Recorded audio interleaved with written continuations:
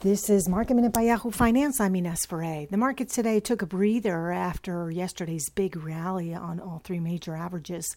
More vaccines against COVID will be coming online soon, as Merck will now help to manufacture Johnson & Johnson's COVID-19 vaccine. Zoom stock today surged after a better-than-expected quarter and better-than-expected guidance, as more employers are expected to adopt a hybrid model for work from home.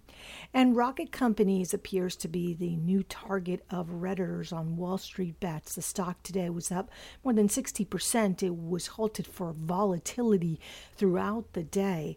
Wall Street Bets users have been commenting on this stock and creating a short squeeze on it, making short sellers cover their positions, thus driving the stock price higher.